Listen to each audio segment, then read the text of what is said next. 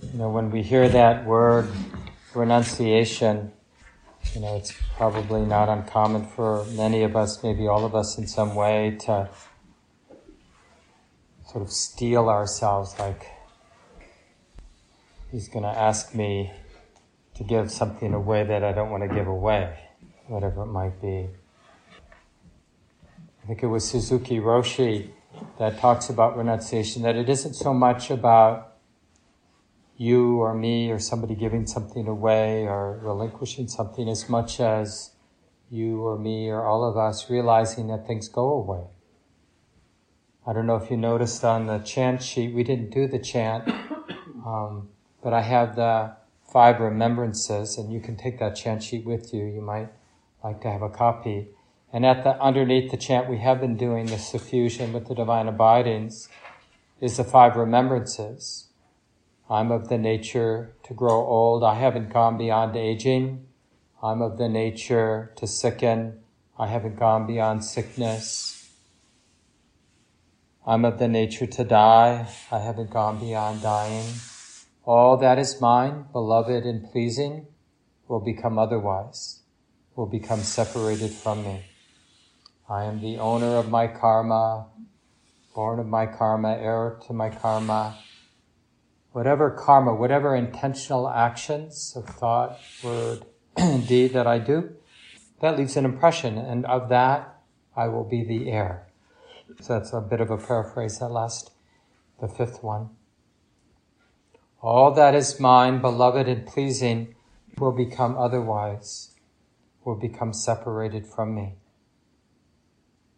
The Buddha suggests that when we're obsessed with wanting something, I always use my own example of, wanting the perfect secluded cabin. Well, no one will bother me. Except me, I'll bother me. That, just noticing the burden of that wanting, like the weight. And we want to, as Sylvia Borstein says, we want to notice that just feeling the desire is so much easier than becoming the one who's dependent on having what we want. Because that feeling of desire, that experience of desire, it comes and goes. This is a real important homework assignment for all of us, and start with a simple desire, not the most intense desire in your life. And you can probably intellectually know sort of some of those places in your life where you have desire, so then you can prompt yourself to be on the lookout, like a snack late at night, or whenever you're in this part of town, going to that place, or doing this with your friend, or watching that program on TV, or whatever it might be that you're really attached to, you really want. And then try to see if you can see the difference between feeling the wanting and the experience of needing that which you want. Because they're 2 different things. And I really like this distinction. I think I heard it first from Ajahn Sumedho, where he talks about this. It's not desire. I think I mentioned this in maybe one of the small groups. Could have been the large group. But, desire in its most simple form is this natural, animating, you could even call it a life force, right? Living beings are animated by desire. The desire to survive, the desire to eat, the desire to rest, the desire to be safe,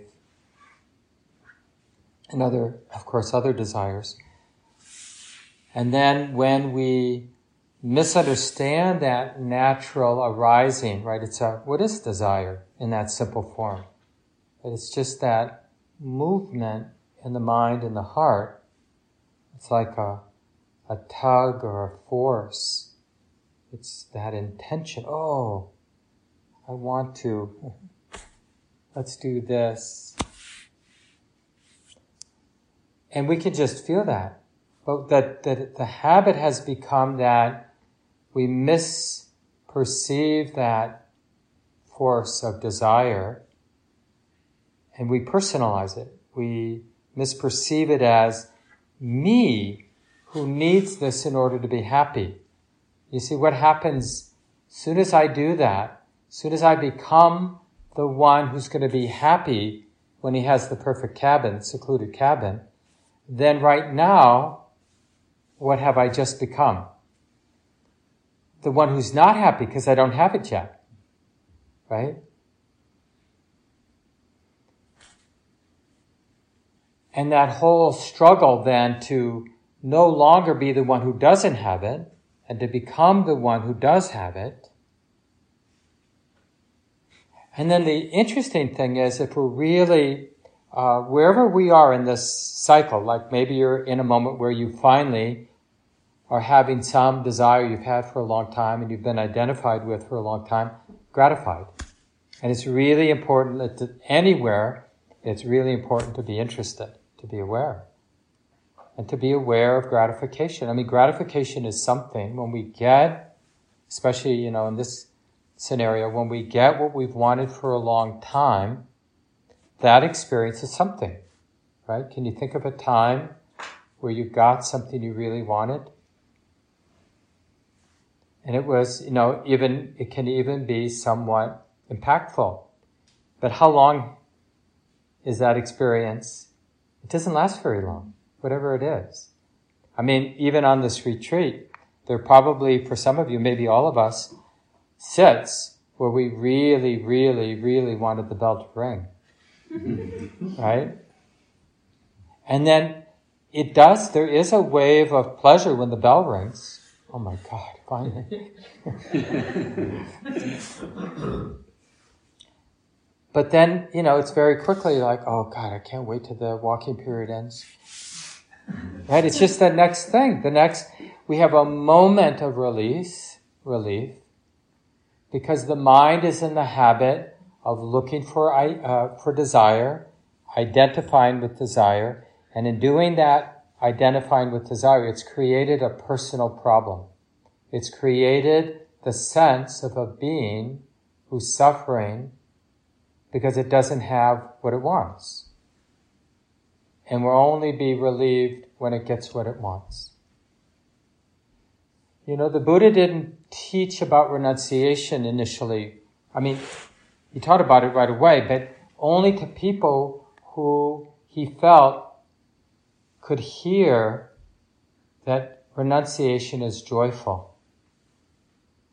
And if people weren't ready, then he would talk about the real value of living with generosity, like Sonia was talking about tonight, or just the real happiness that arises when we purposefully, intentionally become more attentive to harming and non-harming, and just that moral sensitivity in all ways that we're complicit in the cycles of suffering in ways that maybe we haven't been that sensitive to.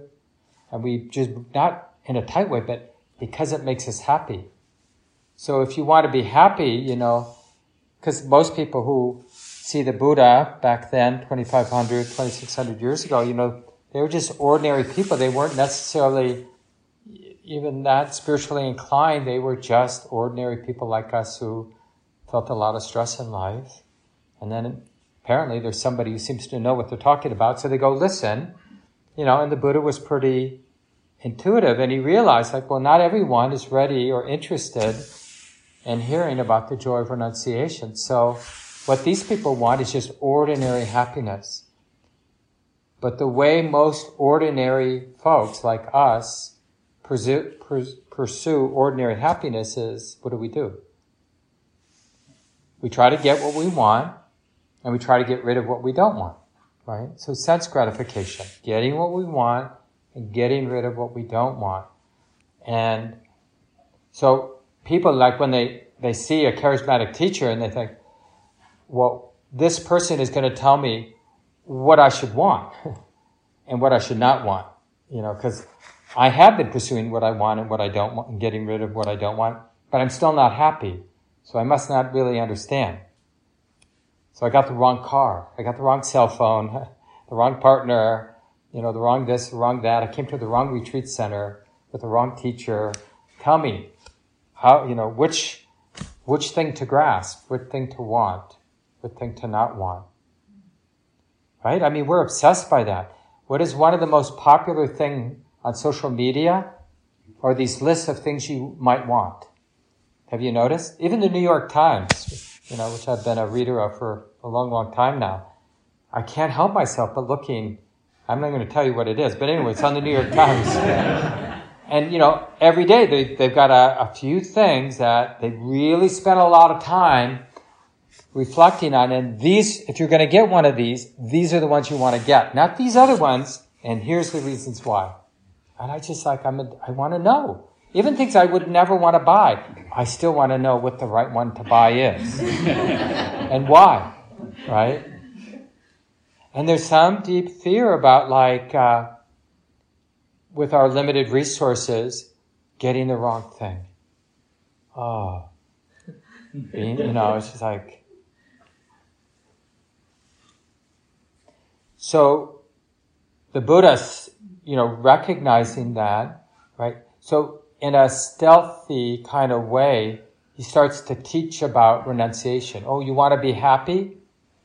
Okay, here's something to get. But it's really about letting go. But he doesn't talk about it in letting go. Cultivate dana. Cultivate the circle of giving and receiving freely.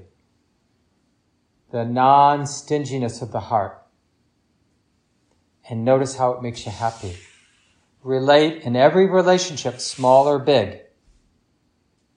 Like avoiding stepping on an ant is a moment of non-stinginess. That's where my foot was going to go. But I can generously step over here. Even though it's a little awkward, that's a little act of generosity. How does that make us feel? As opposed to, you must be an idiot. You're where I'm going to step. Sorry. That's sort of I'm bigger than you. I have rights. I mean, there's all kinds of ways that we practice stinginess. Closing our heart. Even just, it's an act of generosity to be attentive. And it's an act of stinginess to presume, in this situation, I don't really need to be that sensitive. Now, normally we think of generosity like I should be generous. I don't really want to be generous, but I should be generous. Because if we talked about this in one of the small groups, I think about, in Buddhism, moral sensitivity is something that arises internally. It's not something that's imposed from the outside. And it's a real cause for happiness. Dana and sila.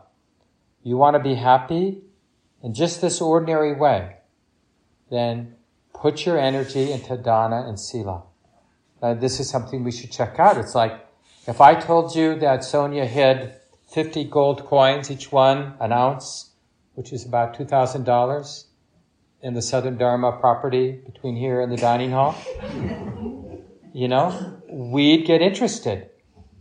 But if a spiritual teacher tells us, hey, happiness, just ordinary happiness, forget that, spiritual stuff, just ordinary sense of well-being, totally available, dana, sila. Dana is living with non-stinginess, generosity, and sila is that moral sensitivity. But somehow we're not that interested. Is it a lack of faith, or we haven't had enough testimonials? I mean, one thing we can do is just reflect on people that we've had the good fortune to know that just seem to have an authentic, natural sense of well-being, and just see if you can do the correlation, like, do they tend to be a morally sensitive, generous human being? Oh, interesting. That's a little, that adds a little credence to what the Buddha was teaching. And then we can just check it out, like notice those places where we're naturally not stingy, generous. And notice those places where we're naturally morally sensitive. We care about non-harming ourselves or others. And notice how that feels. Like, what does that set in motion for us? But you see, it's really about renouncing. But the Buddha doesn't talk about that way, right? We're renouncing, like in terms of non-harming, we're renouncing doing whatever we want. And when we talk about generosity, this sort of hoarding instinct, like, I might need it later. How many pants do I need? I was thinking about that earlier when I was flying here, just about some things I have in my closet. I said, like, how many of those do I really need? And notice how good it feels to give things that are still usable, that somebody's going to appreciate, and give them away. It feels really good. Somebody else is making use of them. And to support others in that way. So then when people they start turning their life around and they're living more generously and with more moral sensitivity, and their life just starts to work better. Now, there's still sickness, there's still aging, there's still all kinds of things that can happen to people that dana and sila won't protect you from, right? Like mosquitoes and other natural phenomena. But what we can do is set in motion, like, if your option, and it would be nice to do a double-blind study, but if our option is to work really hard to get a lot of money, to have a really nice place, or make the same amount of effort to cultivate generosity and moral sensitivity, I know where I put my money. I mean, we still might do the wrong thing because of there's just like doubt. We don't want to be set up. But what has life really taught us? I mean, this is the nice thing about celebrity culture. We read about all these people who do have, wealth and fame, and I'm not sure they're happy, generally speaking. There's a interesting story from the suttas, the discourses from the time of the Buddha, where some young monks, the way it usually is, like when they're staying in a particular place for a while, they might go, they do go into town, the nearest village, in this sort of beautiful, mindful line. They walk with the most senior person in front, and then to the youngest, newest monk at the back, or the nun at the back. And then they eat their meal together, but most of the time they have their own little platform or little place under a tree, but a couple, maybe 100 meters from the nearest other person. So within earshot, but far enough away so they're not going to bother each other, so secluded. And some of the younger monks, later in the day, they kept overhearing one of the more senior monks sort of mumbling under their breath, "What bliss, what bliss, what bliss." And they knew a little bit about this older monk, that he had, before he had ordained, become a renunciate, right, a monastic, that he had been like a king or chief in some area in northern India at the time, a lot of wealth. And so they thought, he's not liking his monastic life, they basically have 3 robes. They're just sheets, that they wrap around themselves, and a bowl to collect food and a few minor things, and that's really all the possessions they're supposed to have. He's probably fantasizing about the nice life he had and wondering, what the hell was I thinking, becoming a monk, and on and on. So they told the Buddha, thinking they were doing the right thing. And so the Buddha probably knew what was going on, said to the younger monks, well, go ask that senior monk to come see me. So they did, and they were all kind of gathered around to see what this interaction was going to be like. And the Buddha checked in with him like, is this true? And please explain yourself. And so there's this great little, I'll find the passage here. Is it true, Vidya, that on going to the forest, to the foot of a tree, or to an empty dwelling, you repeatedly exclaimed, what bliss, what bliss? Yes, sir. What meaning do you have in mind that you repeatedly exclaim, what bliss, what bliss? So he says, before, when I was a householder, maintaining the bliss of kingship, I had guards posted within and without the royal apartments, within and without the city, within and without the countryside. But even though I was thus guarded, thus protected, I dwelled in fear, agitated, distrustful, afraid. That now going alone to the forest, to the foot of a tree, or to an empty dwelling, I dwell without fear, unagitated, confident, and unafraid, unconcerned, unruffled, my wants satisfied, my mind like a wild deer. This is the meaning I have in mind that I repeatedly exclaim, what bliss, what bliss. So when the Buddha heard this, he gave a little verse. He said, in whom there exists no provocation, and for whom becoming and non-becoming are overcome, they are one beyond fear, blissful, without grief. And this is the provocative phrase. He says, whom even the devas can't see. Now, some of you know that word devas. It's the angelic or celestial beings. But the point is, people like that, awakened ones, they're living like nature. They don't like the activity of the body and mind. There's no resistance to that, right? So anybody looking, they just see nature. That's the idea. It's kind of poetic. Does that make sense?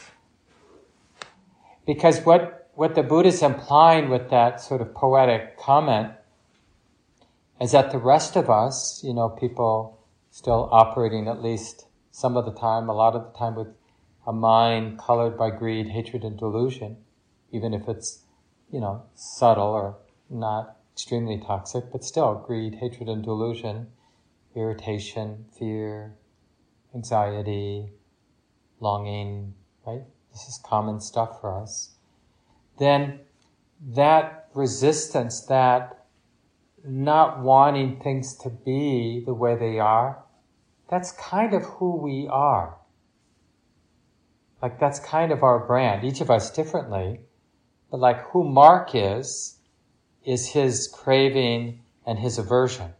That's what, in a way, stands out, And think about like when you get together with your good friends. Mostly we're talking about greed, hatred, and delusion. Have you seen that new restaurant? And we're making big deal about things that aren't actually big deals, aren't actually significant. That person said this to me, Oh, if only that person liked me, or something like that. And I know this is kind of ordinary conversations, and I don't want to demonize our sort of ordinary way of being in the world. But that's why the Buddha didn't always teach this initially. We're really, just to put it to the nth degree, we're renouncing.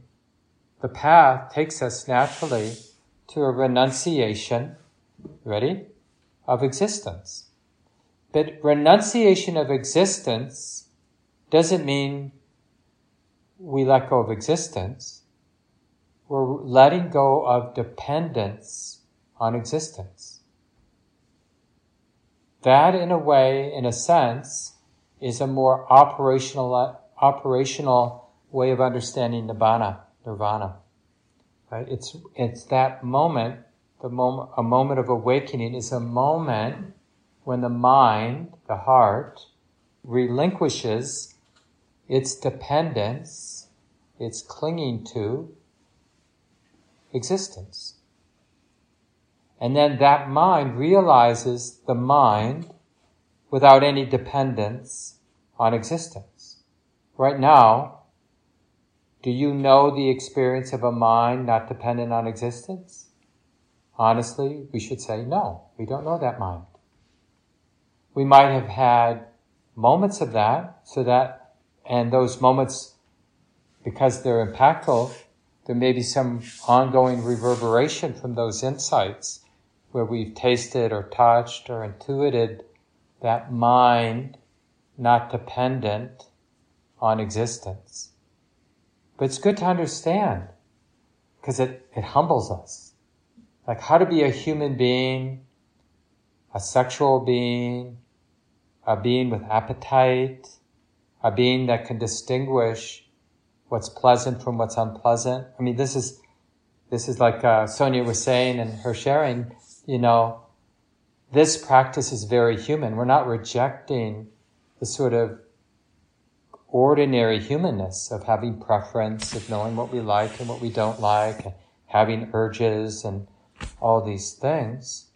It's about not misunderstanding humanness, our humanness. Really understanding it clearly for what it is, and not imagining it's more than what it is, and not imagining it's less than what it is. What is it? I mean, we have a word. What is it? It's nature. It's just nature. All of what is moving here, it's nature. So when we talk about the renunciation of existence, it's really not making existence more than what it is or less than what it is. The Buddha was very clear. He said,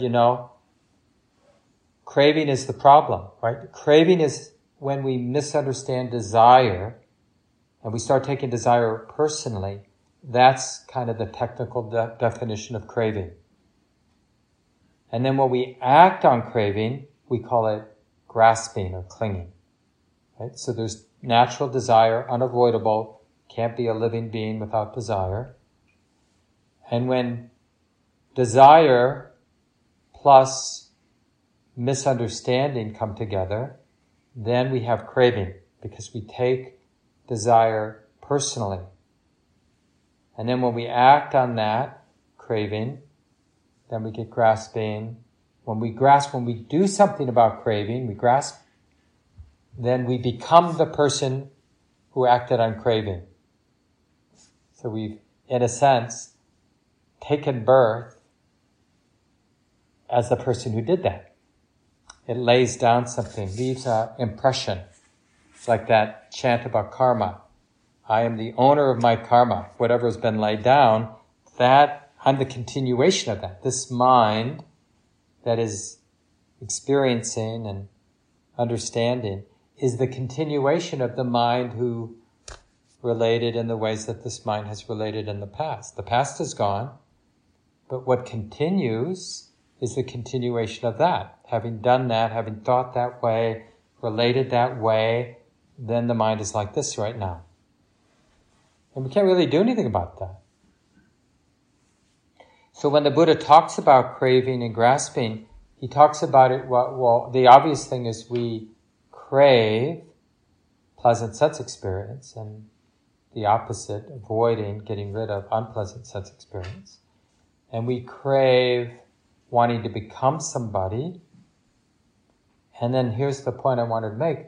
We also crave wanting to be done with it. Right? So I'm saying this because the renunciation of existence, the non-dependence on existence, not wanting to exist is its own kind of strange existence. Like, I want to be somebody who doesn't exist. That's the existence I want. The existence that is non-existence. Right? It's just another thing. Just like when we're single, I want to be in a relationship. When we're in a relationship, I want to be single. Right? So it's that any rejection of nature unfolding, any dependence on things being other than they are, hurts. And we don't have to rely on the Buddha. We can just check for ourselves. Doesn't mean we like the way it is, or that it's even appropriate the way it is, or just the way that it is. It may be very unjust, unjust. But it is this way right now. So the non-dependence on existence, it's like that we don't even know what that mind is. I'll just read something from Bhikkhu Bodhi. He's a Westerner that spent many years in Sri Lanka as a Buddhist monk and an amazing scholar. And then since he has been quite old now, he's moved back to the States. He's got a monastery, I think it's in very northwest corner of New Jersey, where he lives and still does some teaching. He has a lot online, really wise teacher, scholar. So Bhikkhu Bodhi, Bhikkhu just means Buddhist monk. Bodhi is his monastic name. And Bodhi, by the way, just means awake. It's related to the word Buddha. And he's writing, this is a chapter on renunciation. In this wonderful little book you can get, I advise people who are really into early Buddhist practice. It's just a great summary. It's called The Noble Eightfold Path. You can get it, I think, a digital copy free online, or you can order a paper copy. You have to pay a little bit, but the digital copy should be freely available. And Bodhi is just Bodhi. To move from this identification with desire to renunciation is not, as might be imagined, to move from happiness to grief, from abundance to destitution. It is to pass from gross, entangling pleasures to an exalted happiness and peace, from a condition of servitude to one of self-mastery, right? Because we're enslaved by our desires, whether it's a desire to have, or a desire to get rid of, a desire to become, a desire to be done with, get out of here.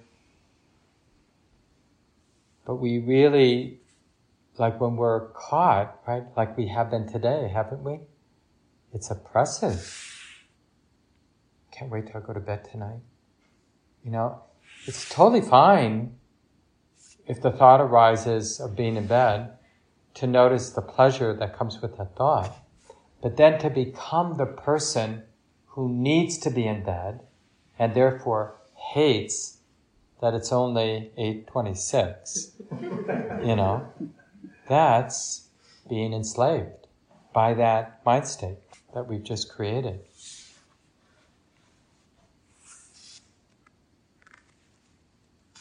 Desire ultimately breeds fear and sorrow, but renunciation gives fearlessness and joy. It promotes the accomplishment of all three stages of the threefold training. It purifies conduct, it aids concentration, and it nourishes the seed of wisdom. The entire course of practice from the start to finish can, in fact, be seen as an evolving process of renunciation. That's really important to, see everything you hear around the Buddhist teachings and practices. It's all about letting go. It's all about renunciation. So we really want to reform. There's one more sentence. Culminating in Nibbana.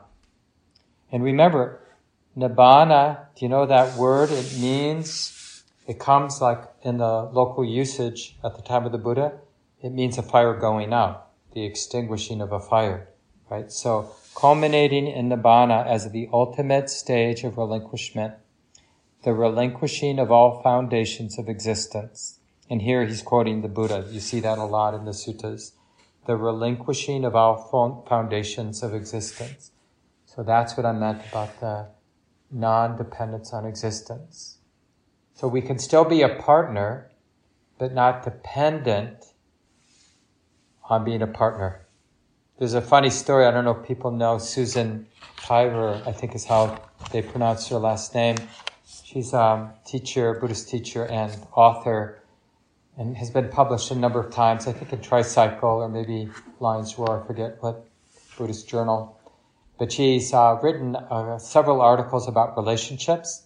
And she tells this wonderful story, some of you maybe have heard me share it before, where she was going on a Buddhist retreat. I think she practiced in the Shambhala tradition. And they were sort of hanging out before the retreat began with the other people on the retreat and had dinner together, just chatting. And she developed this nice rapport with an older man that she hadn't known before. And they were talking, had a nice connection. And he started sharing about some of the stuff going on in his life. And he'd been dating a younger person, and they want to move in with him, and he's not so sure. And he's kind of going back and forth, telling her, this new person he never met before, about the situation in his life. And finally, he just sort of blurts out to her, do you think it could work? As if she would know, But she had this great answer.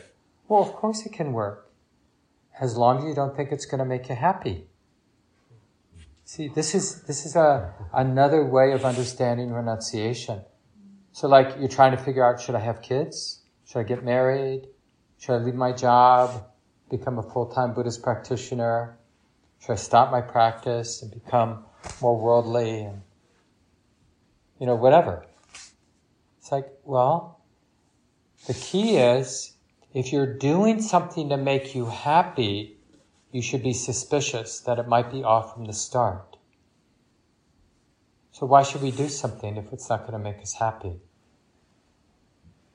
Well, we could do something because it's like a dana. It's like when we enter a relationship in that spirit of generosity where there's a beautiful giving and receiving, right? Because the giver receives a lot. And the receiver, in a funny way, gives a lot too, right? It's that whole idea is there's a circle there. But it's not about, it's really about the relinquishing is what is so joyful and satisfying, the non-dependence. The non-dependence. So what's left is love and generosity and kindness and intimacy, not accumulating wealth or accumulating power or accumulating friends or even accumulating knowledge or even accumulating concentration, a beautiful mind. As nice and functional as it is to have great samadhi, the point isn't great samadhi. The point is using whatever samadhi we have, whatever stability of present moment we have, to see things as they are. Nothing whatsoever should be clung to as I, me, or mine. Right? That's one of those pithy phrases, teachings from the Buddha. Nothing whatsoever should be clung to as I, me, or mine.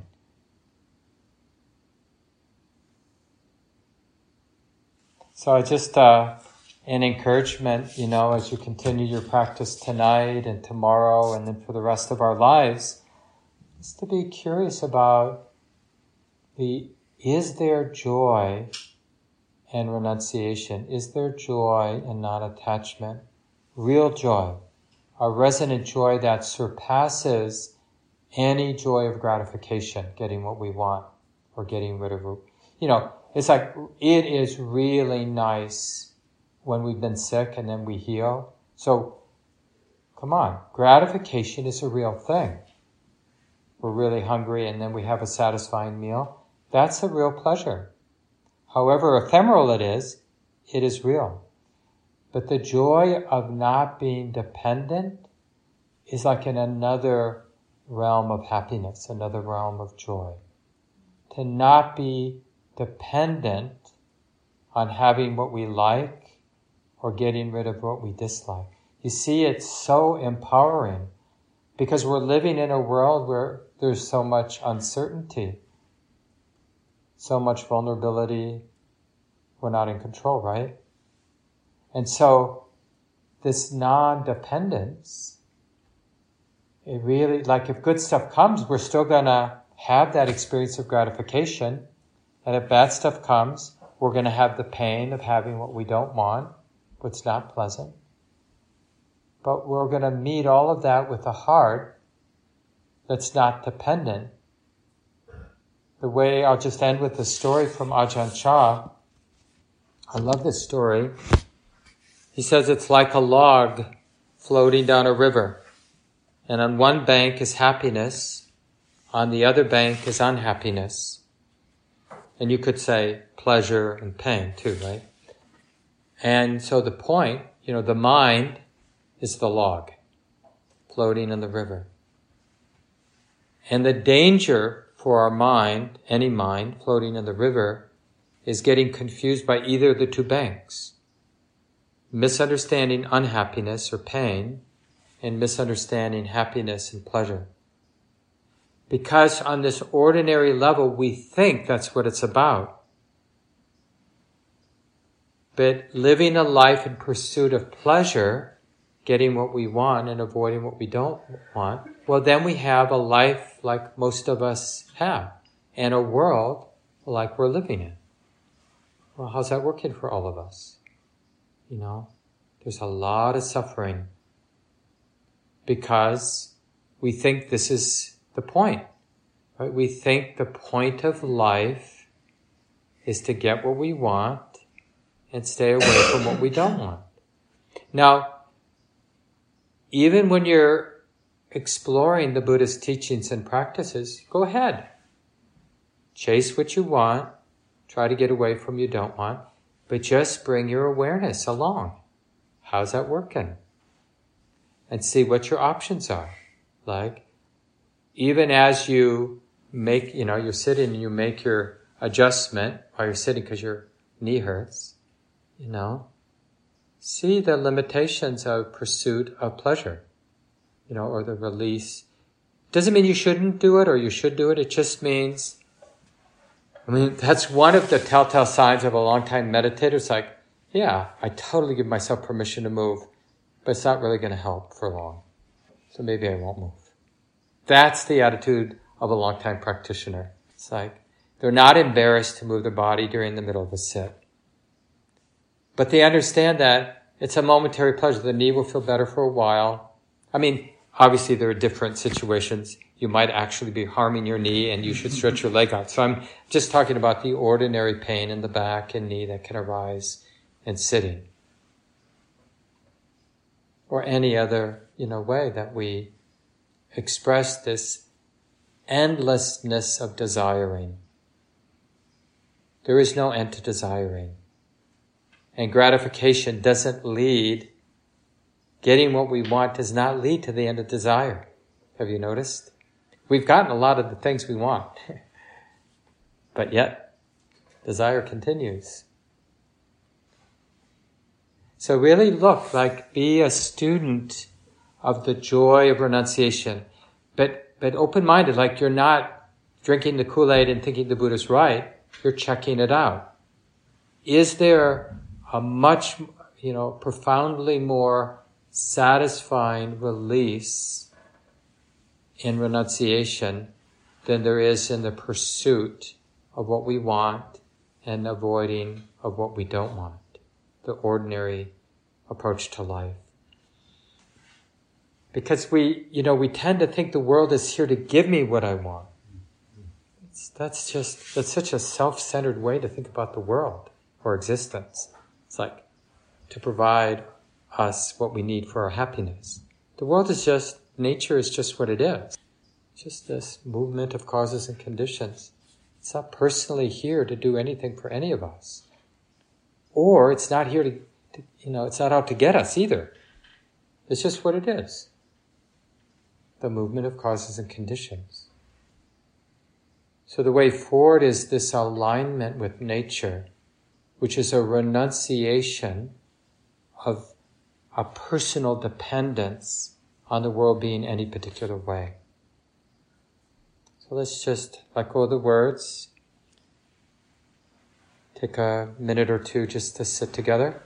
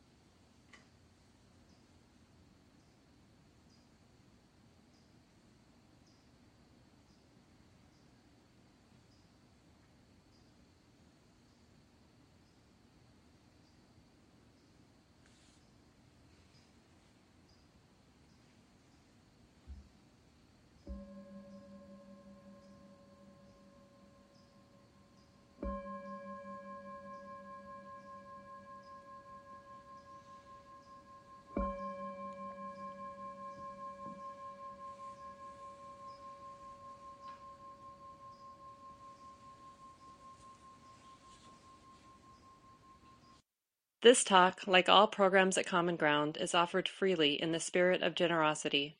To learn more about Common Ground and its programs, or if you would like to donate, please visit our website, www.commongroundmeditation.org. Thank you for listening. To learn how you can support the teachers and Dharma Seed, please visit dharmaseed.org/donate.